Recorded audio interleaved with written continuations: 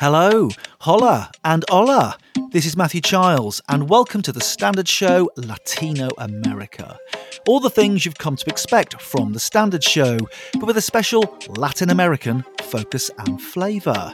And of course, language too. This episode on improving quality in healthcare is in Spanish. Les presentamos The Standard Show Latinoamérica, el podcast que trae las historias detrás de las normas. Apresentamos The Standard Show LatinoAmerica, o podcast que traz as histórias por trás das normas. Hola, mi nombre es Andrea Sandy y les doy la bienvenida a The Standard Show Latinoamérica, un podcast que contiene todo lo bueno de The Standard Show, pero con un enfoque y sazón latinoamericano. Este episodio es diferente de una manera muy especial, porque continúa con un tema muy interesante que cubrió Matthew Childs en The Standard Show. Esa entrevista se enfocó en resaltar cómo la nueva norma ISO 7101 de sistemas de gestión para el sector sanitario presenta alternativas para responder al gran desafío que enfrenta el sector de la salud en hacer más con cada vez menos. Lo que muy pocos saben es que esta norma comenzó como un proyecto de tesis. Así que para conocer más sobre la norma, iremos al inicio de todo esto, con una invitada muy especial, Ángela McCaskill. Ella accedió a contarnos sobre su travesía en normalización y su norma favorita. Ángela es actualmente gerente de programa de BCI Global en el área de calidad para el sector sanitario y está encargada de todo lo relacionado a la nueva norma ISO 7101, incluyendo marketing, capacitación, implementación y proyectos pilotos relacionados. Comencé preguntándole a Ángela de qué se trata la ISO 7101 y por qué es tan importante. La norma ISO 7101 es una de las primeras normas de gestión de calidad en el sector sanitario que incluye requisitos para por ejemplo, tecnologías médicas y el bienestar de la plantilla o los trabajadores. Por supuesto, habla de seguridad de paciente, de riesgos, de atención centrada en las personas, pero tiene un enfoque muy holístico de gestión de calidad, ¿vale? Que no solamente son procesos de cómo funciona una máquina o cómo hacer un procedimiento o un proceso con un paciente. Es todo lo que embarca ir a una organización de atención sanitaria. Y fue escrito pensando en cómo debería ser la calidad de la atención médica y no solamente en cómo es ahora. Entonces, el grupo hicimos un esfuerzo muy, muy fuerte para hacer como ideal, como debería ser. También un hecho interesante es que es la primera norma ISO de sistemas de gestión que incluye el nuevo requisito que aborda el cambio climático. Entonces ya todas las normas que tienen los que son de sistemas de gestión, incluso por ejemplo el 91000, ya tiene que incluir este requisito. Y tenemos la suerte de ser los primeros, porque lo publicamos justo después que salió este nuevo requisito. Entonces, eso es un poco sobre la norma.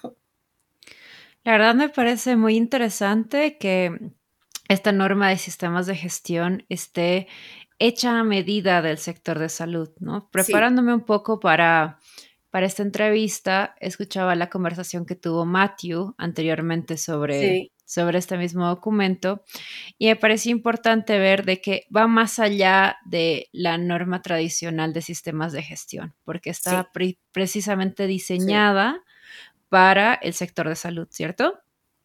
Sí. Es que lo que la gente del mundo de ISO tiene que recordar que esta estructura que vemos, por ejemplo, en 14.000 o 9.000 es la estructura armonizada de ISO. Y todo, siempre este requiere un sistema de gestión. Entonces, las cosas normales como el auditorías internas, planeamiento, revisión por la alta dirección, corrección y prevención de nonconformidades. Entonces, esta norma incluye esto, porque todas las normas de gestión, de sistemas de gestión de la ISO, incluye eso. Pero también la sección 8 de estas normas siempre es específico para el sector. Y nuestra sección 8 es muy largo, es muy larga, porque hablamos de muchas cosas que tienen que ver solamente con el sector de la salud.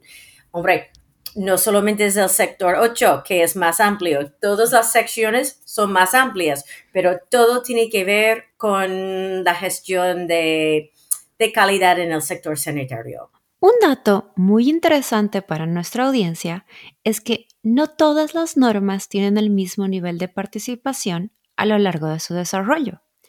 Es muy común que solo las normas más conocidas cuenten con una amplia participación internacional. Los participantes de este proyecto están muy orgullosos de que el mismo contara con la participación de expertos de las 6 regiones definidas por la Organización Mundial de la Salud. Así que le pregunté a Ángela, ¿cómo fue la participación de los países de Latinoamérica?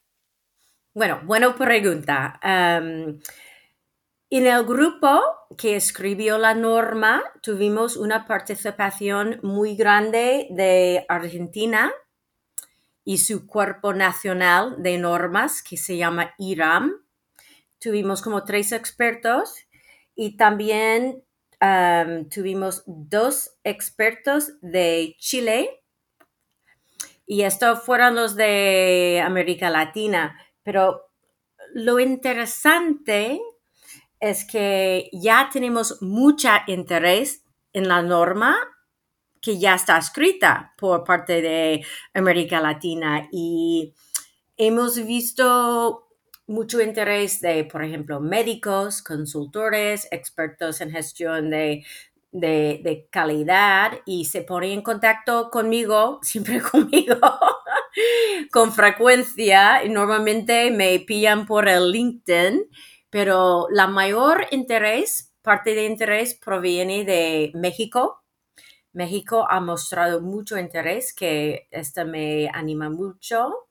Chile, Perú y Ecuador. Entonces, sí, ha sido impresionante. Entonces, es obvio que muchos tienen interés en saber más sobre ello. Me han pedido como formación, clases sobre ello. Y yo creo que algunos quieren empezar a implementarlo. Perdona, he olvidado Brasil porque siempre pienso que hablan otro idioma, pero está por ahí, que tuvimos 3 expertos brasileños y también están mostrando interés algunos hospitales en implementar la norma. Qué bien que haya tanto interés de la región. Creo que has tenido un par de viajes también para poder visitarnos Sí, de este sí, otro lado. Y sí. eso me lleva un poco a mi siguiente pregunta, que ¿qué tan importante tú crees que es esta norma para los servicios de salud en Latinoamérica? Bueno, lo veo muy importante. Bueno, está importante para todo el mundo, ¿no? Pero específicamente en América Latina, pues yo creo que es importante porque hay, bueno, muchas cosas que cada vez que tenemos sistemas de, bueno, hospitales y organizaciones sanitarias que tienen menos recursos y hay más gente, por ejemplo, una población mayor que está haciendo más mayor, tenemos que hacer más con menos, ¿no? Hay también más, yo creo que cada vez más en América Latina hay una oferta privada de hospitales. Entonces hay que tener normas para estos hospitales si la gente quiere ir y utilizar sus servicios. También, como en todo el mundo, tenemos más actos de violencia y terrorismo y eventos climáticos que hemos tenido jamás antes y tenemos que asegurarnos con normas así que tenemos planes de contingencia que podemos continuar a dar servicios médicos cuando más se necesita. Um, y hay más, como se nota, hay mucho turismo de salud en América Latina también. Y esta es una manera de asegurar que hay calidad de servicios y no hay tanto riesgo para los pacientes que van viajando a otros países. Así que yo creo que es muy importante para la seguridad del paciente y trabajar mejor y más eficaces con los pocos recursos que tenemos, ¿no? Sí, sí, tienes toda la razón y creo que me encanta el último punto del que tocas en el tema de turismo de salud, que es algo que no se habla mucho, pero que hay mucha gente que lo hace, ¿no? Que mucha gente Mucho. que tiene que viajar para acceder a ciertos niveles de atención y realmente teniendo ese tipo de traslado, el poder asegurar que tienes un servicio de calidad es fundamental.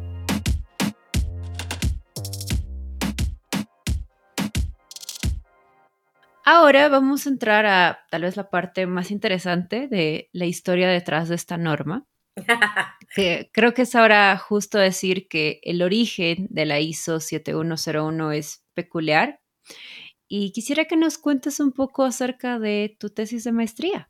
Sí, vale, bien, gracias. Ujú. Bueno, que en la primera parte siempre digo que soy un gato, que tengo 9 vidas.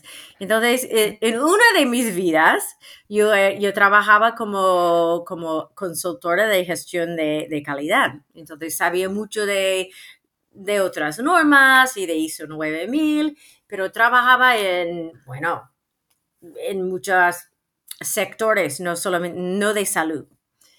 Luego en mi vida quería ser enfermera, entonces me estudiaba y me hice enfermera. Entonces eso es como tengo esta experiencia en la salud. Y poco a poco iba trabajando más en el mundo de gestión de médica, de sistemas de salud en el sector de salud global. Así que quería hacer un máster y yo decidí hacer un maestría en salud global y decidí hacerlo en Barcelona. Por eso ya estoy en España, creo. Pero esto fue 2018. Y yo me di cuenta que durante todo el programa, la calidad de la atención médica solamente se mencionó como brevemente en una lectura, solamente una lectura. Y yo creo que porque una cosa es que no es un tema tan interesante como combatir la malaria o como montar un campamento médico de emergencia en Miramar y cosas así, ¿no? Sobre salud global. Pero realmente me di cuenta que nada de estos proyectos, ni un campamento, ni vacunas para la malaria, nada funciona si no hay un buen sistema de gestión de calidad detrás de todos esos programas. Nada funciona. Entonces yo recuerdo que nos asignó un artículo muy largo que nadie quería leer sobre la atención de calidad en algunos países y salió en el Lancet Global Health, la revista Salud Global de la Lancet. Entonces, yo estaba, claro, interesada en ello.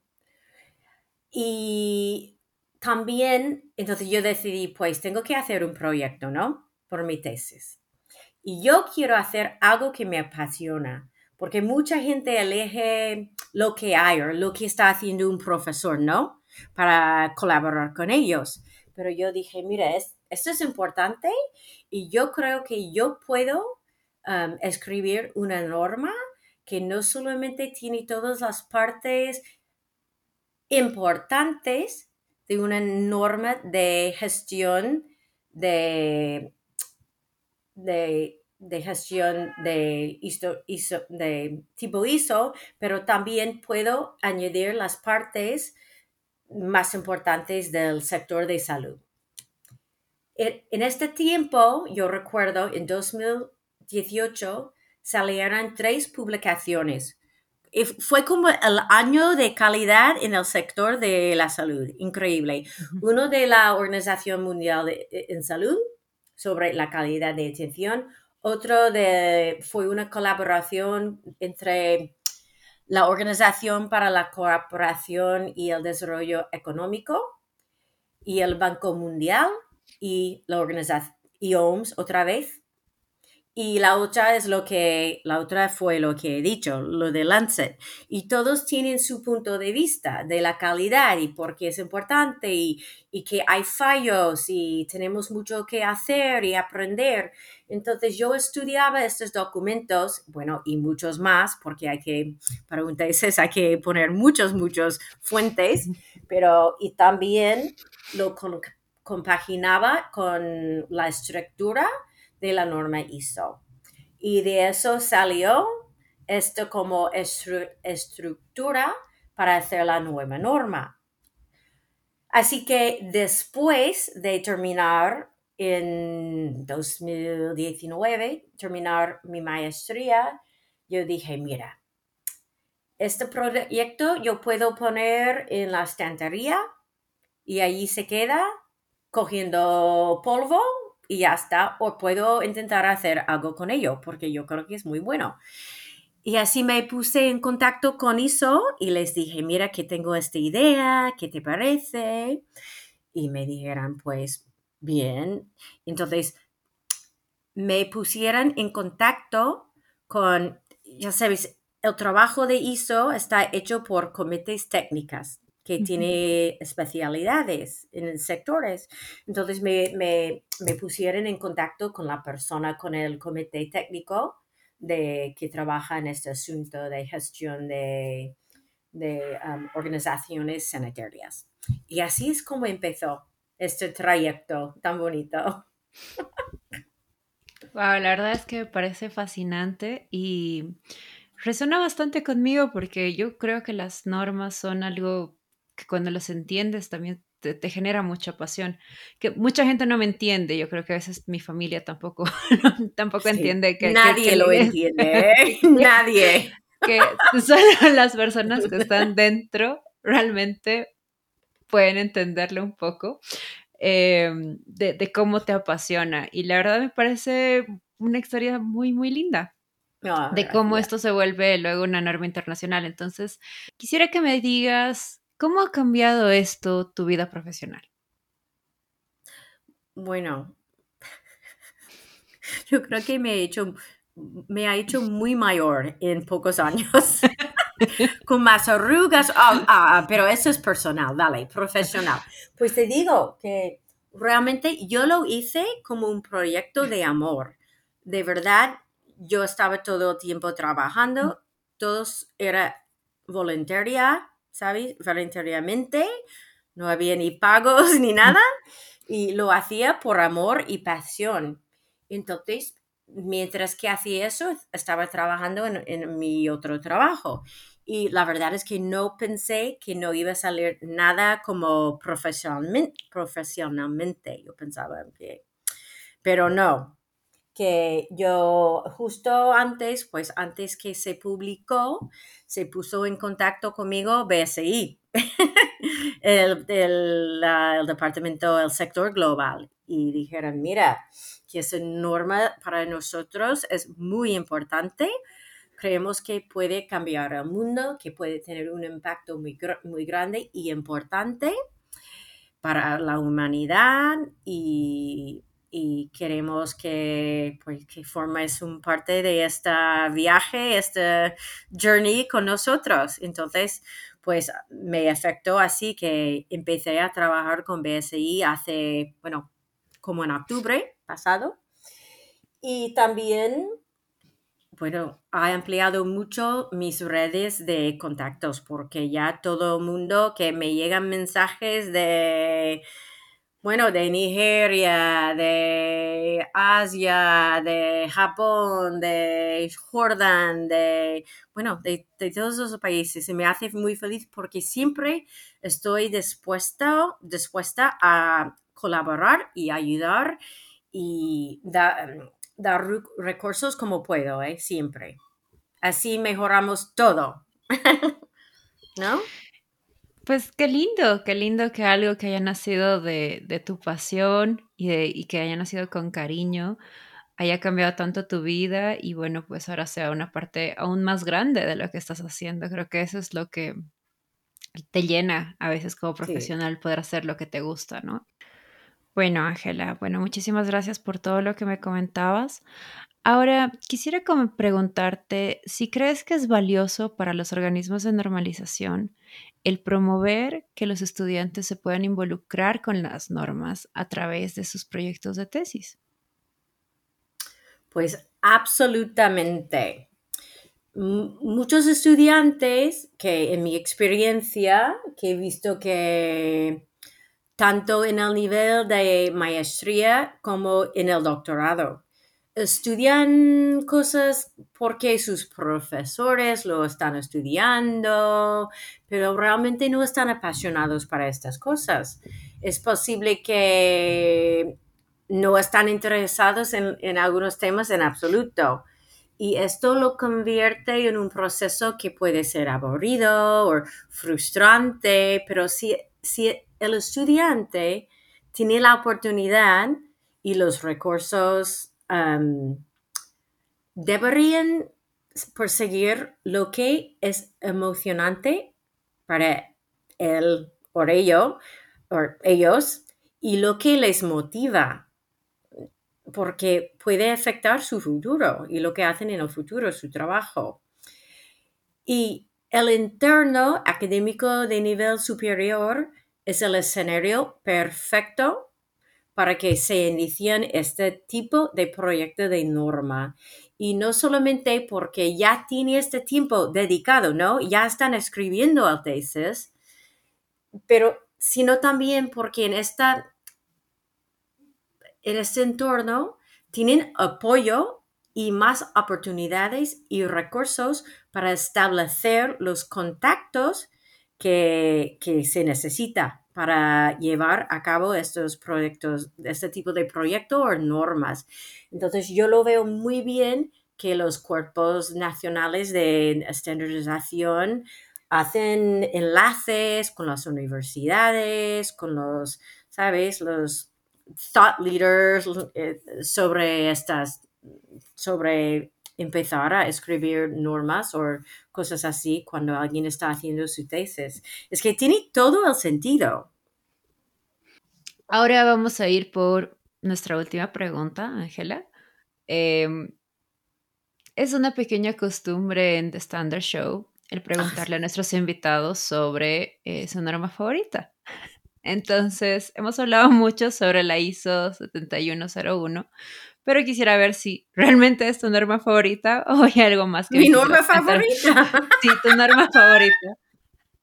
Bueno, hay una norma para hacer un buen chocolate. Este sería mi norma favorita. O, o hacer un buena Coca-Cola cero, eso sí, no, pero no, realmente es mi norma favorita. Y no, bueno, Objetivamente. objetivamente Ajá. o subjetivamente, puedo decir que es una norma muy especial. Hay mucho, si una norma puede contener cariño y amor, esta norma lo tiene. te lo juro. Es que no hemos solamente pensado en los pacientes, hemos pensado en los familiares de los pacientes, hemos pensado en el bienestar de los trabajadores, hemos pensado en la comunidad, en el medio ambiente, en reducción de gastos. Es que hemos pensado en el mundo, en la planeta, y tenemos que voy a cerrar como nuestro grupo tiene un dicho que siempre decimos en cada vez que reunimos. Esta norma es por el mundo y es para el mundo. Es decir, escrito por el mundo, pero es para el mundo. Así que este es nuestro enfoque para mejorar el mundo. Mi agradecimiento a Angela McCaskill por conversar conmigo para The Standard Show Latinoamérica. Esta entrevista es un ejemplo del gran impacto que tienen las universidades en el desarrollo de normas técnicas y de la gran transformación que puede venir al trabajar en lo que te apasiona. Para más información acerca de la ISO 7101 o los programas de investigación y normalización de BCI, pueden encontrar más información en el episodio correspondiente de The Standard Show y los enlaces en las notas de este episodio. En estas notas también podrán encontrar detalles acerca de nuestras redes sociales y otras formas de ponerse en contacto con The Standard Show Latinoamérica. Estuviste escuchando The Standard Show Latinoamérica. Suscríbete a The Standard Show donde sea que escuches tus podcasts. Você ouviu The Standard Show Latinoamérica. Assine The Standard Show onde quer que você ouça seus podcasts. You just heard a Stripped Media production.